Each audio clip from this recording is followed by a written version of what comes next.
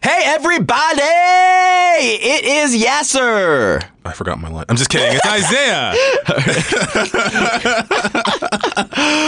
We are from my brother Sneaker, and we've got a little announcement. We are teaming up with a podcast app called Spoke to give you 3 exclusive episodes. Spoke is a new audio platform made by SiriusXM that creates podcast playlists to help you find new shows to listen to. The Spoke team handpicks the best moment from a ton of podcasts and creates playlist clips and from a bunch of shows. And you can just search and try them out and find anything that you love. For instance... Oh, yeah. There's a playlist on there called Slice of Life, which is all about like crazy and incredible things that happen to everyday people. Like, I just learned this, bro. I just learned some people pay their bills on time, dog. Oh, is that a thing? Dog, people will have a bill due date and they will pay that bill before then. That's crazy to me. Before then. You know what else is crazy? What? Spoke also has a lot of fun exclusive content from Feral Audio. Yeah.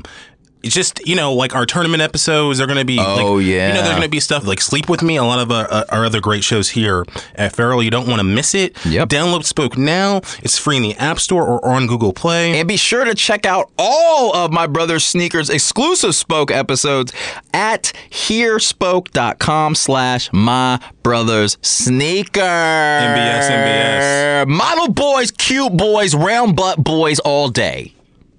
Guys, finding quality denim jeans is tough. And to find a good pair without breaking the bank is just almost impossible.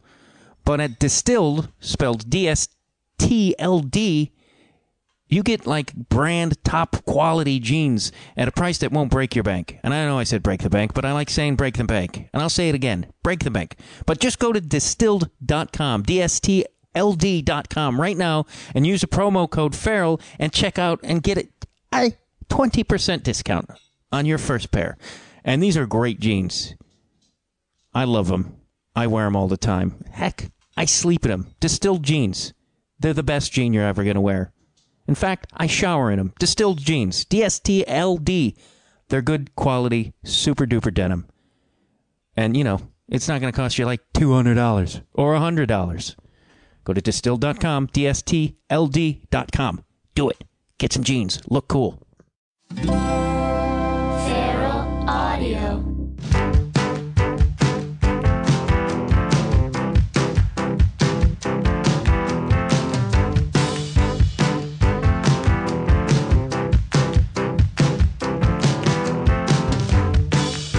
Hello, and welcome to Conversations with Matt Dwyer. I'm Matt Dwyer. If you like my theme music there, that's a band called Les Blanks. And so support them. If I seem less enthusiastic just in this opening saying the name of my show, it's because this is my 7th attempt at doing it, because I'm just all over the place with what's upsetting me. But before I get into what's upsetting me, I just want to say today's guest really lightened my mood. I mean, we talked about heavy things, but it was a great conversation. It made me feel good about doing this show. His name is Sean Richman, and he is a campaign consultant, and he writes about labor issues for In These Times and Jacobin, and he's a great writer, and he was a great guest, and I can't wait for you to hear this conversation with him, because if you're concerned about labor and wages, and he helps shed some light and wisdom on these things that concern me. And, as I say in the interview, I'm an Irish kid from Chicago, so, it's in my blood, union stuff. I've belonged to 5 in my lifetime, I think. Grocery store, Actors Equity, SAG. Oh, I'm WGA eligible. Anyway, you didn't need to... I'm just saying, hey, I've belonged to a lot more unions than the average person, so I guess that makes me really cool. The Muslim ban happened over the weekend, and... it's just hard not to... I mean, we have crossed the threshold, and we are... Bannon, I would say Trump, but I really think Bannon is the man behind everything. I feel like they are rushing towards fascism, and I know that sounds dramatic, but I mean, it is barring people from entering this country with green cards is a dark time, and exclusively an entire religion. I mean, we've done this in history before, and it didn't work out so good. And I don't know why there's not more. I mean, it's great that the people came out and protested. And that's been really encouraging. And Sean and I talk about that a little bit. And that's what helped lift my mood a lot. But I feel like our politicians are being extremely passive. I know some have spoken up. I just mean in general. I feel like with Trump and Bannon, they're just laying down. And I feel like if they don't take action soon or speak up soon, more darkness may be coming at us, because it's moving quickly. And you hear that about countries often. They say that about that turned from democracy to a authoritarian state, that you hear read this from citizens of these countries saying it happened quick and swift, and it was done before you knew it. And that sure seems the way it's going. I do want to point out that during the strike or the protest at JFK, all the cab drivers, and Sean and I talk about this, they boycotted and protested and didn't go and pick up people. Lyft, or I'll say this, Uber tried to sweep in and get those fares. They lowered their surge charge, and they tried to get that business. They also supported the inauguration. I think they offered cars or some bullshit like that. Lyft donated $1 million to the ACLU. So the next time you're out there drinking or your car breaks down and you got to take an Uber or a Lyft, choose Lyft, because they support human rights. Uber doesn't give a fuck. And I think that should be Lyft's slogan. What do you think of that? I really, really wanted to rant and rave about a lot of things, but quite honestly, I just didn't sleep all weekend. I didn't sleep all week. You throw in a baby combo of crying in the middle of the night, and then your mind starts thinking about how the world is going down the toilet. Keeps you up at night. But the good news is that I talked with Sean Richman, and his energy is a very positive and energetic and enthusiastic man about what is going on in the world, especially with labor rights. And this is a really inspiring conversation, so please enjoy.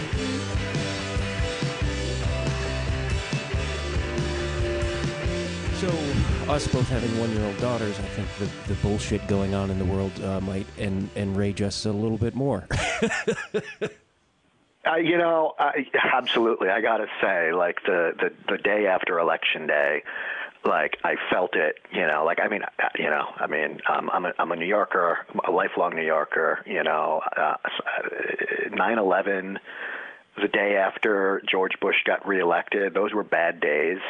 But like something about having a kid just made the day after this past Election Day feel worse, and so much scarier.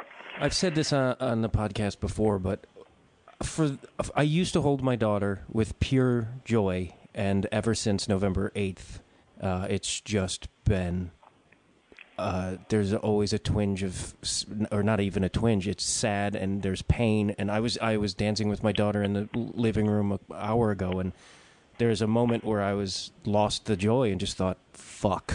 It's like, yeah, we're in a shithole time. Yeah. And I of course, I brought you on here to talk about labor rights and all that, but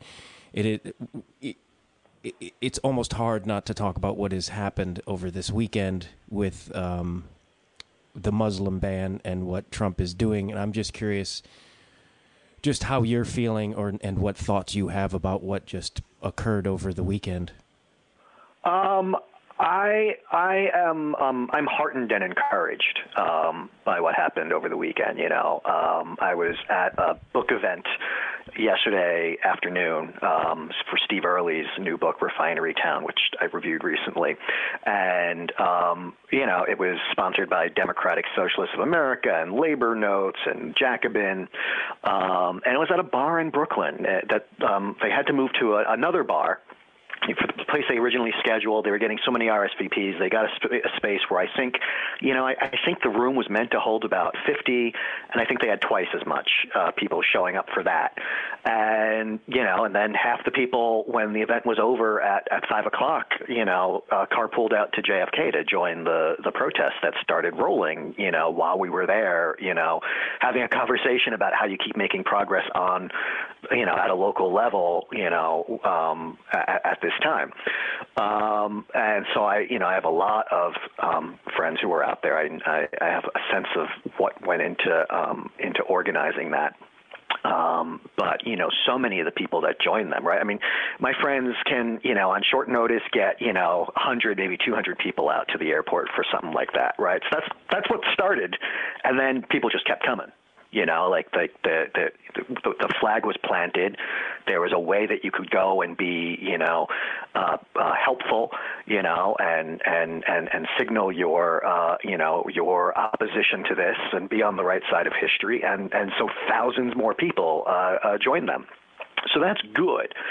I think the other thing that's encouraging about it, and Corey Robin just wrote this in a piece that went up on Jacobin. That he says, like, he still has doubts about whether Trump actually qualifies as fascism. But if it is, it's some of the laziest, dumbest fascism ever. Because. Oh, that's great. Because what you're supposed to do is subdue your opponents first before you do your most outrageous stuff. He's going straight for the outrageous stuff, and it's galvanizing a kind of political opposition, feet in the street, in a way that we haven't seen for half a century in this country. So the fact that the opposition is coming together so quickly is the encouraging part of all this. Now, not to play the paranoid, and it's funny because in this era that we're in, I said to a friend of mine, it's like, because I theorize where things are going just because that's who I am. I'm like, if A and B and C happen, we're here. And my friend was like, yep. And I was like, I apologize. I said, I don't want to sound like a conspiracy theorist, but he's like, we're living in a conspiracy theory. And I'm like, so that being said, like, my biggest fear is like a Reichstag fire or even a terrorist attack or something that gives them the fear they need to grab more power. I'm not the only person that this has entered into their head. Does that cross your mind at all, or does that? It does, and we could easily start trading off, conspiratorial fears. And I do this with my best friend a lot on the phone because we're both have been union organizers and are folks of the left and we also sort of deeply think about things that I don't think a lot of other people do, which is like how the government actually operates and how politics actually works. And we are definitely in a period here where the old rules no longer apply. And so that is as exciting as it is terrifying. Because, like everything where you're told, well, that just could never happen in America, or, this is just the way that it is, it's all out the window. It's all totally out the window. My biggest fear actually is a little bit different. My biggest fear is that, Trump so outrages the sort of the permanent State Department, the deep state, the CIA and all them, that, my biggest fear is that the Department of Defense, the FBI, the CIA, I'm not sure who, maybe all of them say, that's it. We found the evidence that he was directly colluding with Putin. We've arrested him. Congress, it's up to you if you want to impeach him or not, but we're not going to allow him back in the Oval Office. And maybe he gets impeached and, Pence becomes the president and, it's a smooth transition of power, blah, blah, blah. And people would cheer it because, we don't have this maniac in the Oval Office anymore. And people wouldn't recognize it for what it is, which is a coup. Yeah, that's true. That's cross. So that scares me much more. Like losing your democracy and knowing it and fighting it, and even losing the fight. That's a hell of a lot better than not even knowing what you lost. Yeah, that's a great point. And I also, Pence has got he's like the new Ford. I mean, Trump's stink is going to be all over him. There's nothing he's unelectable if the shit goes down that in any form, right? I mean, don't you think? I mean, yeah, the rules don't apply. Never say never. I mean, if Trump goes sooner rather than later, I mean, if his poll numbers start tanking the congressional Republicans, where they start fearing for their own jobs and they decide, screw it, we're just going to impeach the guy, and they do that within the first 2 years, does Pence get, does the public give him a honeymoon period, So to a certain extent, like letting a little bit of time go by so that he does get the stink on him. I don't think to the average American he has the stink on him yet. And then, I mean, winning depends on, having the right candidates. Winning depends on campaigning on winning issues.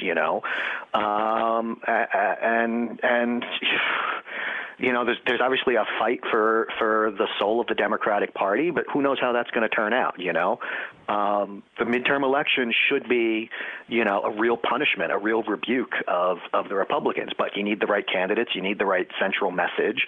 You need to do a lot of things that the Democratic Party establishment. But I mean, like the DNC, the DNC. Put aside like. Critiques of neoliberalism or this and that. The DNC sort of has been so overly focused on like the presidency and the Senate that like to be able to run enough opposition campaigns in House districts with the potential of winning is not something that's really that folks there quite know how to do at the moment, and they don't have a lot of time to scale up for that. Yeah, I'm really shocked that they didn't pick up on this sooner. Since like Reagan, the Christian right has been grassrooting is that the way you say it, grassrooting? But they've had a grassroots campaign to get people in local offices, and they started, and it's like I can't believe I saw this coming, and I'm not a big brain, like I'm not in a think tank. Yeah, no, I mean, I think a lot of what happened, a lot of what passed for this kind of stuff is like that Daily Cause, move on kind of, Bush era push to get, to flip, these districts where, these sort of blue dog Democrat wins, so that you get enough votes that you maybe control the House, but you've got a Democrat in name only. The sort of the longer term work of changing minds, is not being done. I mean, look, I'm sitting in my office, my home office in Staten Island, which is New York's District 11. This county has, the last time I checked, this county has the highest per capita union household membership rate of any county in America. And we're in, one of the, the most progressive city in America, arguably. New York City, we're one of the 5 boroughs. And the Democrats have held this district for one term. This guy got in on Obama's coattails in the 2008 election. He voted, let's see, what did he did not vote for the Affordable Care Act out of cowardice, really. And then he got killed in the Tea Party wave. Got voted out by a guy who has since gone to jail, a Republican who's since gone to jail. There's a new Republican sitting in that seat. The Democrats, when they did put up candidates here, when they've actually run, they run complete bozos. They ran some hack city councilmen from the Brooklyn end of our district. Our district is this entire island and like this little sliver of Brooklyn, sort of this, the neighborhoods of Bay Ridge and a couple around there. Slightly more conservative areas of Brooklyn, although some of the more liberal areas of our district. So basically, this hack Brooklyn city councilman that the Brooklyn machine was like, we're not going to give you a promotion to anything here.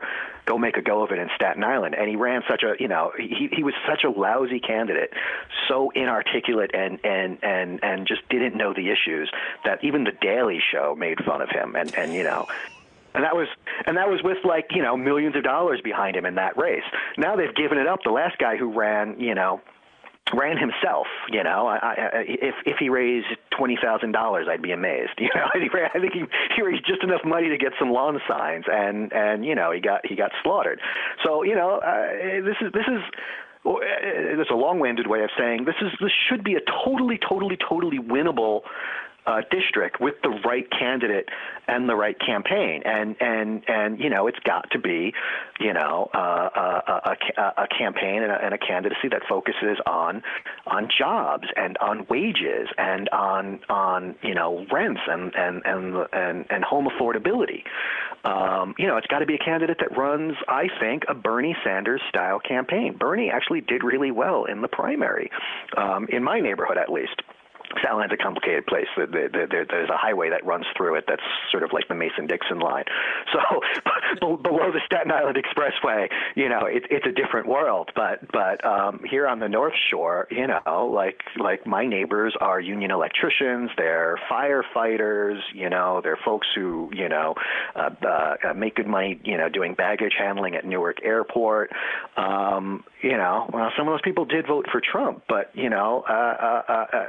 they can be won over if there was a candidate that actually spoke to them. Those people that would have voted for Bernie and did vote for him in the primary, but then too many of them either didn't vote or didn't vote for Hillary, certainly. Yeah, it's interesting because you brought up Bernie, and this was a point I was wanting to make later, but it doesn't really matter, is that, it seemed months ago even that there was a stronger labor movement going on. It was people were talking about it again and talking about unions and being more of a socialistic society.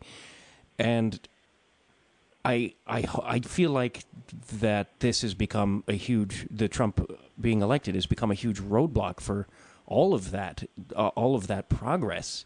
Do you agree with that, or do you think that the fight is going to keep moving forward? It's both. I mean, the fight's going to keep moving forward, and this is a tremendous setback. And this. I mean, it really speaks to sort of the state of politics in our country right now, and just how the moment has so much possibility and so much potential peril. First of all, the Republicans got fewer votes than the Democrats at all levels. Right. I mean, they won because of a gerrymandered system. They won because we still have the Electoral College for some stupid reason. So the people are not with them. I think that's a really important point to keep pointing out. Had Hillary won, had she carried the Senate, then there would have been a continuing left opposition to her, pressing for the $15 minimum wage. I think another 4 years of Democratic court appointments would have been tremendous in terms of an opportunity to turn back some of the worst aspects of labor law that actually prevent unions from growing or having power. And that was sort of a project that I was working on, fully anticipating a third consecutive term of Democratic appointment making to the courts. And now, unions are going to get smashed in a lot of ways. And that's just going to happen because so much of union rights are within, controlled by the government and now controlled by people who absolutely hate us. But you're right also that there is still, there more and more people want to be in a union. The employers have tremendous powers at their disposal to resist it.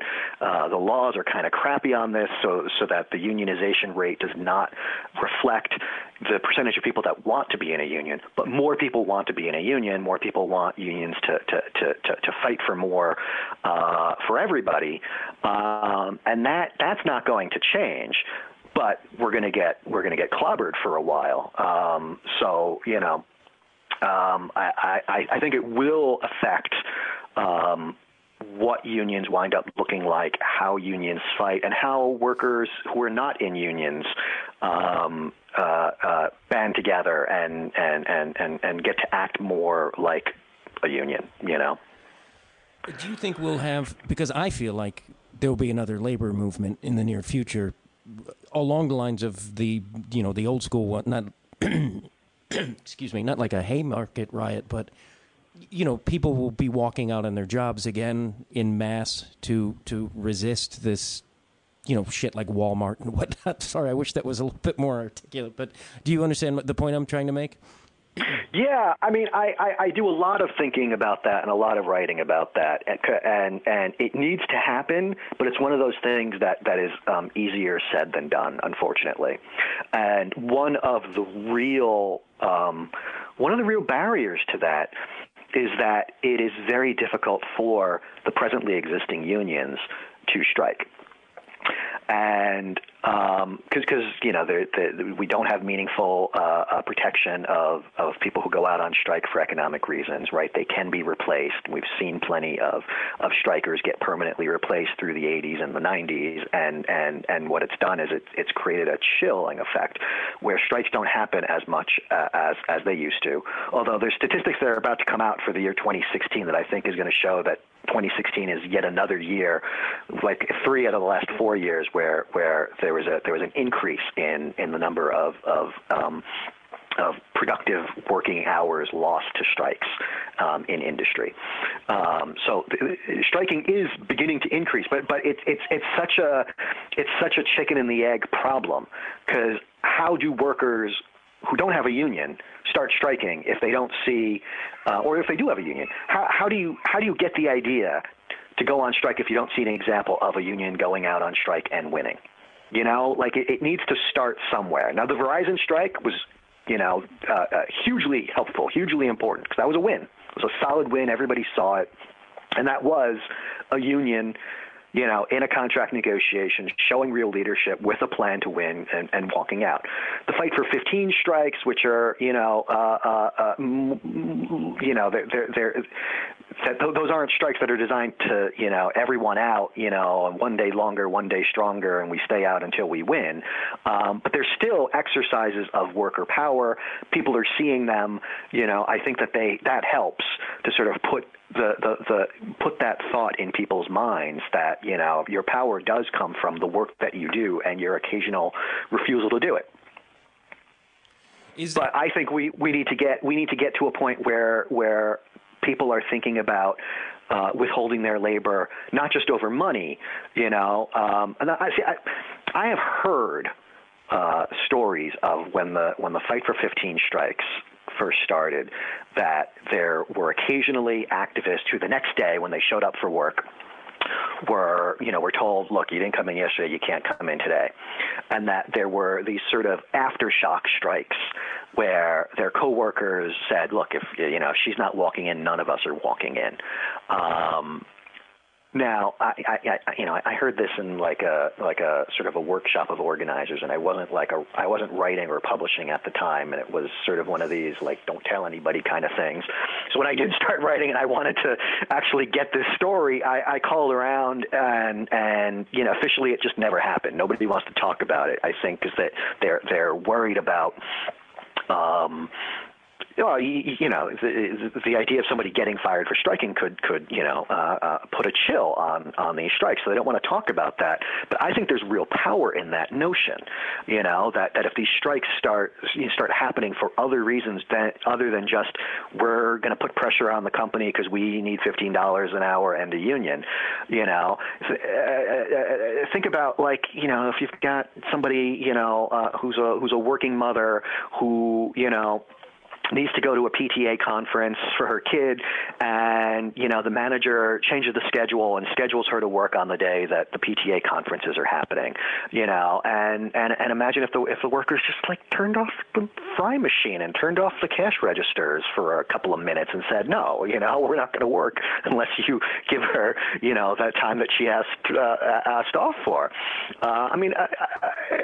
that could happen, right? And all it takes is for the workers to take the notion, right? I mean, a McDonald's store is barely organized chaos on a good day. Right? Like, all it takes is a couple of people in the store to go like, no, screw this, you know? She was scheduled off, you know, just because you don't know how to run the store and now you gotta mess with her schedule doesn't mean that she shouldn't be able to, you know, attend her PTA, you know, her parent-teacher conference, you know, and they would win in that moment, right? And like, it'd be over in that moment, right? But they'd all come away feeling a bit stronger. That's what we got to get to, right? I mean, that's sort of there are these like apocryphal stories of the you know, of the old sit-down strikes. You know, now, I think most of the sit-down strikes were planned and coordinated, and they were, you know, union efforts. But there's also these stories that as they were going and people were seeing that's the way to win, that union offices were getting these phone calls from people saying like, all right, we need a union. Can you come down here and you know, bring union cards. We need some help. and you know, the union organizers would be like, okay, well, you know, let's schedule, you know, I've got some time on Tuesday, you know, because I'm dealing with all these other groups that are organized, and they're like, yeah, but we're sitting down now. We've locked the boss out. We need somebody to come and tell us what to do next. That's great. Yeah, I mean that's you know, and that's that golden era that we like to look back on. That you know, you and I are both hoping we can find a way back to. It's not obvious how to get to that, but I do think that as we're as labor activists, as union organizers, as we're sort of planning what we are doing now, we do need to have as a consistent through line, as a consistent thought, is what we're doing something that could inspire a worker to take an action like that. Right. Is it because I grew up in a heavy? I'm a blue collar kid from Chicago, so clearly I have. It's like I grew up with unions. My brother was a union organizer. He had death threats on top of it, you know, for kicking people off of job sites, and it's always been, you know, something almost holy for me. Is like, why the fuck wouldn't you want a union? Like, that's infuriating to me. But you've noticed over the past couple decades that unions have been vilified, and people are like, there's always the argument of like, well, unions are corrupt too, which is always absurd to me, because I'm like, well, who do you want fighting for your wage increase, the union or the fucking schmuck at the head of the corporation? It's like, it's not good. And do you have any idea how that sort of all that the vilifying of unions began? It's existed through American history. I mean,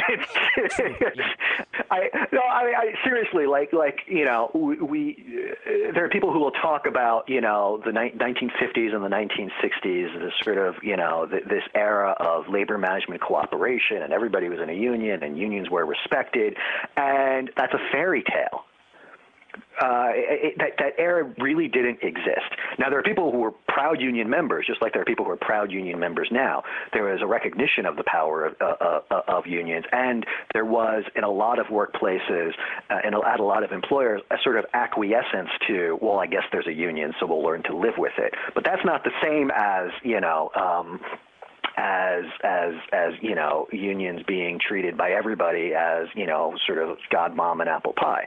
And then there's new scholarship coming out these days. A good example, there's this book, Conservative Counter-Revolution, that's about Milwaukee in the 1950s, when the mayor was a socialist, a man that I actually knew, Frank Zeidler. And, you know, not only was there a strong labor movement, but there was actually a public sector labor movement before anywhere else in the rest of the country had started letting, you know, government workers, teachers, you know, sanitation workers have a union. They had it in Milwaukee, you know, and you know, also I think it's kind of significant and ironic that the TV series Happy Days was set in the 1950s Milwaukee. So, you know, Happy Days, and yet it's also where the roots of the conservative counter assault were started, and it was immediate, you know, in terms of you know, breaking unions that went on strike. There were local employers that were doing that back then in Milwaukee. In terms of challenging union rights in the courts and trying to hamper them in, and certainly in terms of putting up bulletin boards and things like that, talking about campaign rhetoric, talking about union labor monopoly and the union bosses, and so it was present even then. It's a through line throughout American history, right? And it comes from the wealthy. I mean, the 1% or their historical equivalents. They don't want unions because of the threat that unions pose to them having all the money and all the power. That said, to the average person, unions are actually much more popular and enjoy much more popular support, I think, than they're given credit. Richard Freeman does this sort of research regularly. Every 5 years or so, he puts out a new report sort of collecting a bunch of surveys that have been done over public attitudes about workplace organization, about employers, about unions. And unions enjoy a lot of support. 1 in 3 workers would vote for a union tomorrow. 90% of existing union members, if they had to vote again to keep their union, 90% say they would vote to support their union, and in general, it's a majority of people who think that unions are a good thing for society.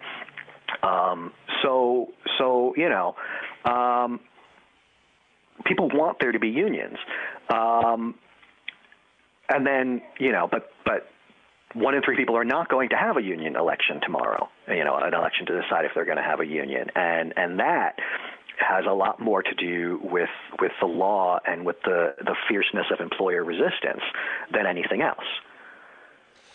Hearing you say this makes me think that most people probably believe that this whole right to work thing is a load of bullshit, because it's only propagated by people who have no interest in bettering labor or wages, like Paul Ryan.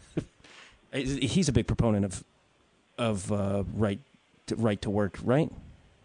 Yeah, oh, sure. Look, and this is worth pointing out, actually, because when it comes to the laws that are going to be proposed and pushed about labor, and the executive orders, and whatever the Trump does to labor, there's nothing unique about it to him, right? It's not. It's a lot of what's going. A lot of what the Trump administration is about and what they're doing is unique. But the anti-labor agenda that's just bog standard for the Republican Party.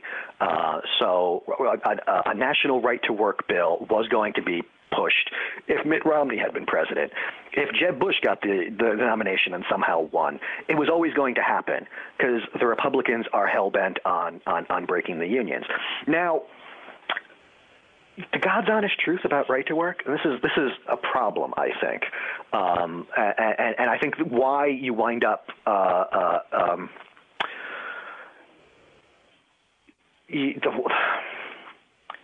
truth is it doesn't poll well. And it doesn't poll well because it is one part of a complicated collective bargaining legal framework. That it goes hand in hand with the fact that unions are they are certified by the federal government and then given the obligation to represent all the workers in that bargaining unit. Which is not how unions always were in this country. There used to be multiple unions that would compete against each other in terms of who could beat up on the boss more. And employers didn't like that. So one union for the work site, a collective bargaining agreement that not only sets out sort of the pay and the benefits, but also sets out a dispute resolution process that leads towards, mediation and arbitration rather than strikes. And in fact, during the terms of that contract, there is a no strike clause and a management's rights clause that lets management anything that isn't explicitly said in the contract the employer can do. That is the overall framework. that our labor law in America is designed to sort of be, this sort of form of industrial democracy, and that the agency fee, the union shop, the idea that, well, since the union must represent everybody in order to achieve this kind of workplace peace and this kind of workplace democracy, then the union should be able to collect a fee from everybody. Otherwise, they're being obligated to expend resources on behalf of everybody. But more importantly to that, and the reason why this goes hand in hand is the union shop, the agency fee, is actually the compensation that the union gets for the political costs of representing everybody. And of having to get more of a consensus among all the workers.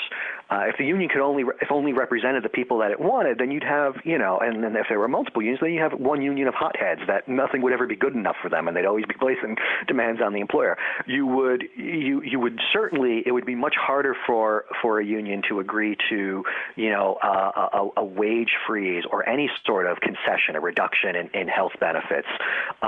Because if they did, then people would just drop their membership in protest, right? So that's the historical reason why there is this agency fee union shop. I don't know if I'm getting too wonky here, but it's kind of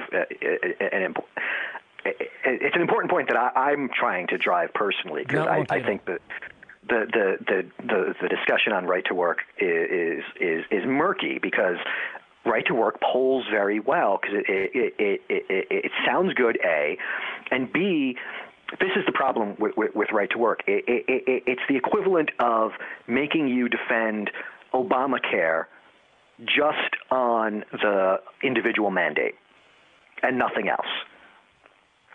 Right? The individual mandate is one of the least popular parts of Obamacare, but it is a crucial part of the overall package. And if you knock it out, then the whole system stops working. Well, the agency fee is like that. You knock out agency fee, and the whole system doesn't really work anymore. And the reason I have been sort of banging this drum is because, and I'm a labor radical, right? You're not talking to somebody who's a union president or in any position of responsibility in a union at this point. But I think that if the right wing pushes a national right to work and wins it, I think unions need to seriously consider abandoning exclusive representation, because that's the part of the collective bargaining that is actually of more value to the employer than it is to the union. It's only of value to the union if it goes hand in hand with the agency fee. You knock out the agency fee, and that's these guys saying that they don't want labor peace, and so we should do away with labor peace. Because if you abandon exclusive representation, then the no strike clause goes out the window. It's utterly unenforceable. If unions say we're not going to represent everybody, we're only going to represent the people that choose to be members. But then down the road, they could probably cultivate those people to be members.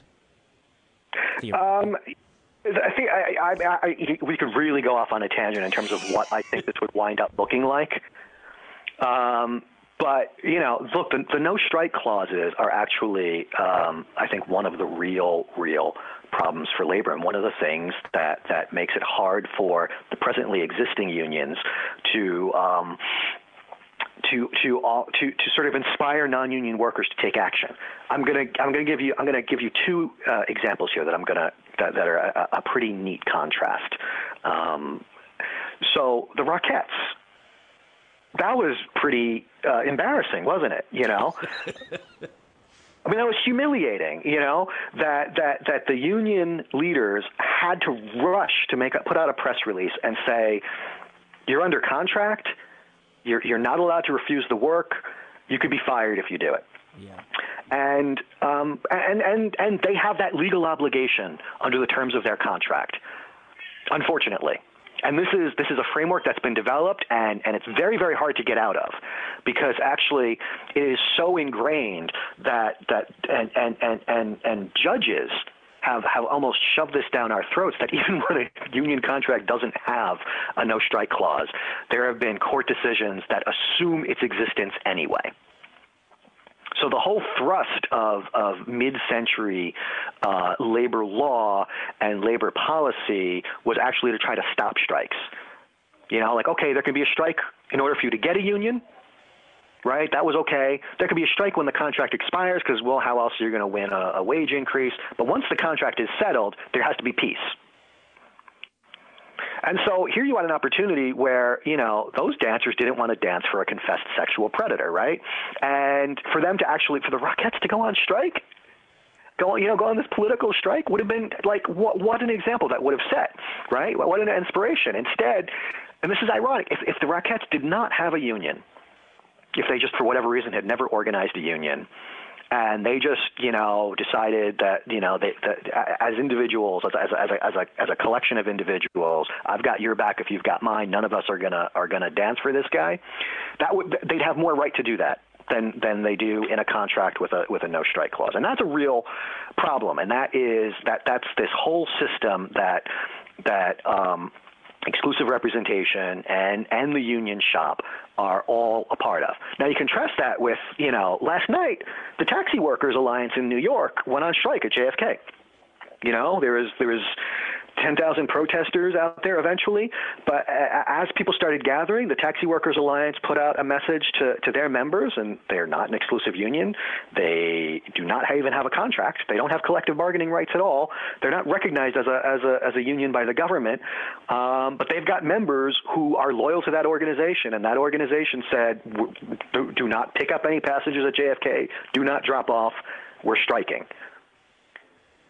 And, you know, they did, and, you got to imagine that had a real impact in both the effectiveness of the action and, you know, these judge decisions putting a stay on the order started rolling down pretty quickly afterwards because of the chaos that was created, not just by the protesters, but by those taxi drivers as workers withholding their labor and making the system not work. And they had the ability to do that spontaneously at the drop of a hat. No legal repercussions, no injunctions, you know, that's going to fine them, you know, millions of dollars for violating their contractual terms. And that is what the Rockettes Union would have faced if those workers had gone on strike and leadership did anything less than rush out there and say, no, you can't do this. They could have been sued by Jimmy Dolan for a lot of money. So the whole system is rotten. Unions are trapped by these rules of the system that have been developed, and I think we need to do a lot of thinking about how we break the rules that don't work for us. Yeah, because you said earlier about how the government has. It's been a while, so now I'm trying to remember. I jotted it. How did the government get a lot of the rights that the unions have? Does that make sense?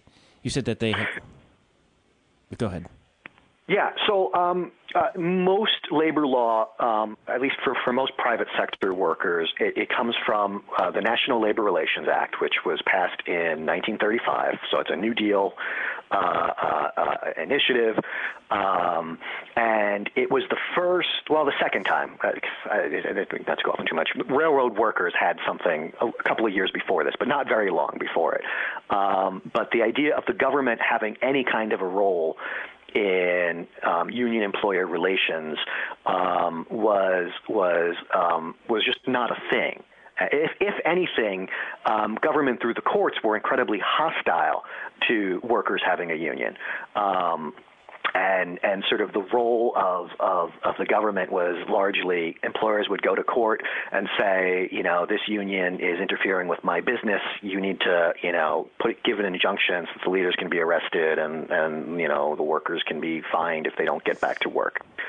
That was labor relations before 1935. And there would be massive strikes. There were violent conflicts. There were bloody conflicts. Unions won occasionally. Frequently, a win was short-lived. Rarely was a win sort of jotted down in writing in a contract that would last for a while. There was very few unions that had, you know, contracts that endured before 1935. So in 1935. The government steps in, and basically what the National Labor Relations Act says initially is workers have a right to organize.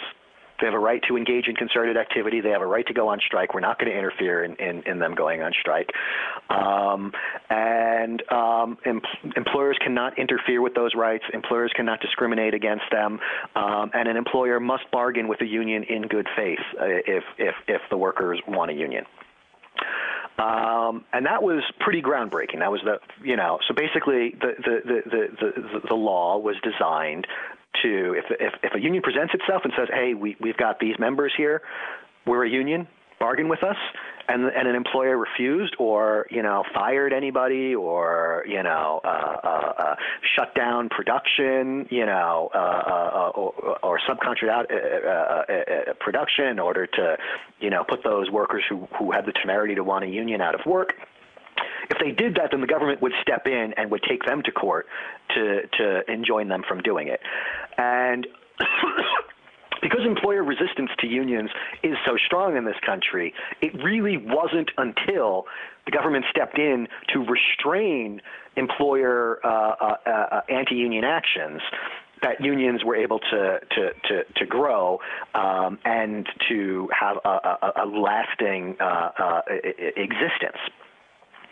So the National Labor Relations Act is this really positive thing, but what happened to it, subtly at first, and then pretty dramatically and obviously, is that the reins started getting tightened, and the law started getting changed from something that merely protected workers and unions and restrained employers into something that also restrained workers and unions and started creating rules that unions couldn't violate.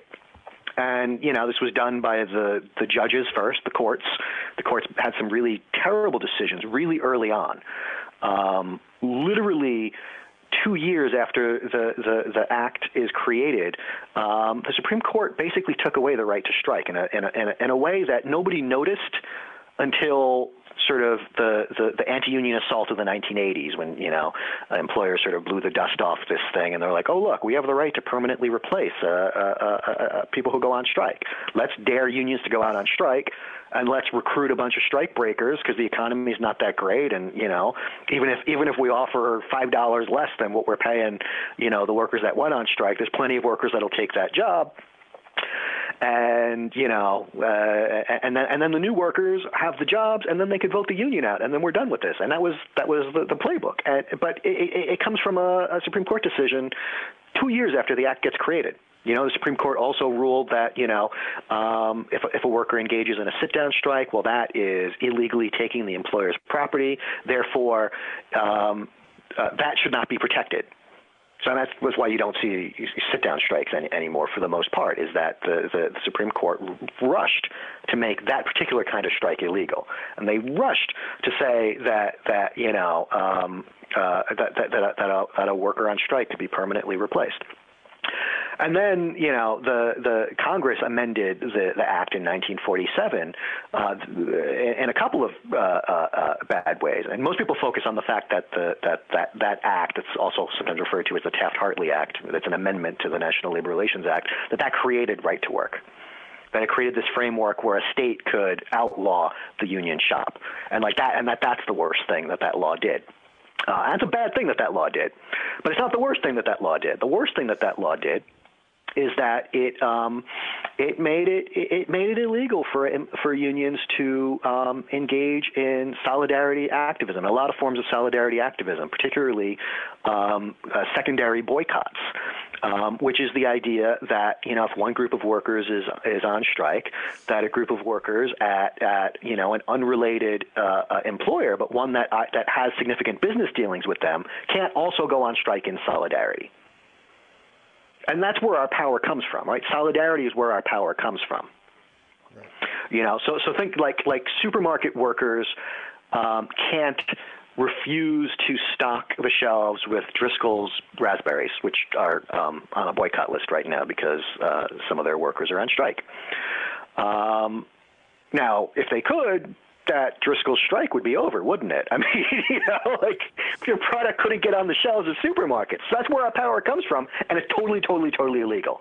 I mean, it's illegal not just on paper, no, you can't do this. It's we the government will take you to court and sue you for damages. We will enjoin you, and the damages are like triple damages. So like whatever your action costs the employer, you pay 3 times as much. It would bankrupt any union that does it, and so unions don't do it, even though like that's a pathway towards union growth. A group of workers who want a union and their employer is resisting. There are some other group of workers. There is some presently existing union for any group of workers that might want to organize. There is some union, some group of workers who represent workers at an employer that does business dealings with them.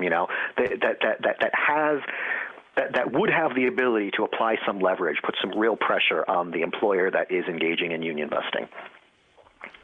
So of course it's illegal. Yes. To wrap it up, I was just, what are things we should be looking out for in this near future with Donald Trump, and what can we do to prevent it? What can we do to prevent it? Is that too big of a question or a topic? I mean, the thing to watch out for, the really dangerous thing here, and this is the unique danger that he poses to labor, is that he can divide and conquer.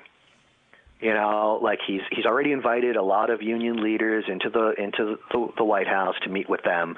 He's playing on their feeling of hurt pride and abandonment by previous Democratic administrations. He's talking about infrastructure and new jobs and this and that. And so what should be a united opposition isn't. And he's playing them quite plainly, because whatever kinds of job creation he wants to do is going to be done on frequently a non-union basis, or is going to be done. He wants to do it without the protections of prevailing wage and other ways that federal dollars that flow to contractors usually lead to, if not the workers having a union, then certainly them being paid essentially the union wage scale. He wants to do away with that. So, they're meeting with him for jobs, and the jobs aren't going to be as good. And then, of course, also, the jobs that he wants to create can be horribly destructive to the environment, as in the Dakota Access pipeline, or horribly damaging to human rights, as in that fucking wall. Yeah, it's which might get built with union labor. Hooray! So, I mean, how are we on guard against it? I'm not. I don't know how to prevent, international union presidents from taking a meeting with Donald Trump. I don't particularly care if they do. What I'm more interested in is getting workers who have a union and are maybe local leaders or shop stewards, and workers who don't have a union, to be thinking about their power and how to exercise it, and how to protest the whole rotten, stinking system. Great. Is there anything that you need to plug? Your Twitter handle, and I know you write a lot of various articles for different publications. Yeah. In these times, is one you write. Do I need? Am I going to say my Twitter handle out loud? It's like this stupid hipster joke that it's fine. It's fine to have in writing, but then to actually have to say it. It's S-Dog, isn't it? It's S-Dog, yeah, with ESS_DOG. It's a Stephen Malkmus reference. That was actually, that's a great Twitter handle, because that's the first thing I thought of when I saw it. And I was like, is he referencing off of his Malkmus's first solo album? If to be specific. Yeah. Well, that makes me like you all the more. God damn it. It was, I started on Twitter when I did have a position of responsibility at a union, and that whole like disclaimer, tweets do not equal an endorsement. I hate that. I didn't want to do it, so I was just like, S-Dog, come at me. Yeah, try to pretend that's like an official tweet from the union. Raise hell about what the S-Dog is tweeting. Well, thank you very much, Sean, for your time. This has been incredibly, it's been great. All right. Well, good. I hope I didn't get into the weeds there, but I've been in the weeds for the last year or so. Thank you for listening to this episode of Conversations with Matt Dwyer. Please email me at conversationswithdwyer@gmail.com if you have any guest suggestions or questions or want to say, hey, great job. I would really appreciate that. That often means more than anything. Follow me on Twitter, Matt_Dwyer at twitter.com, or go to my website, themattdwyer.com, and all my bullshit's up there. Thank you, Feral Audio. Support live podcasting. I wish I could podcast for a living, but I can't right now. I'm working towards it. As my favorite guest, Pete O'Neill, Black Panther, said, power to the people, all of the people. Funny jokes, oh yeah, he tells his funny jokes to all the people, and all the people love to listen to Feral Audio. I can't believe how cold it is. It's so cold in here. Don't you think you can turn your phone and look at me now? I think it's so cold. As a branch of the United States government,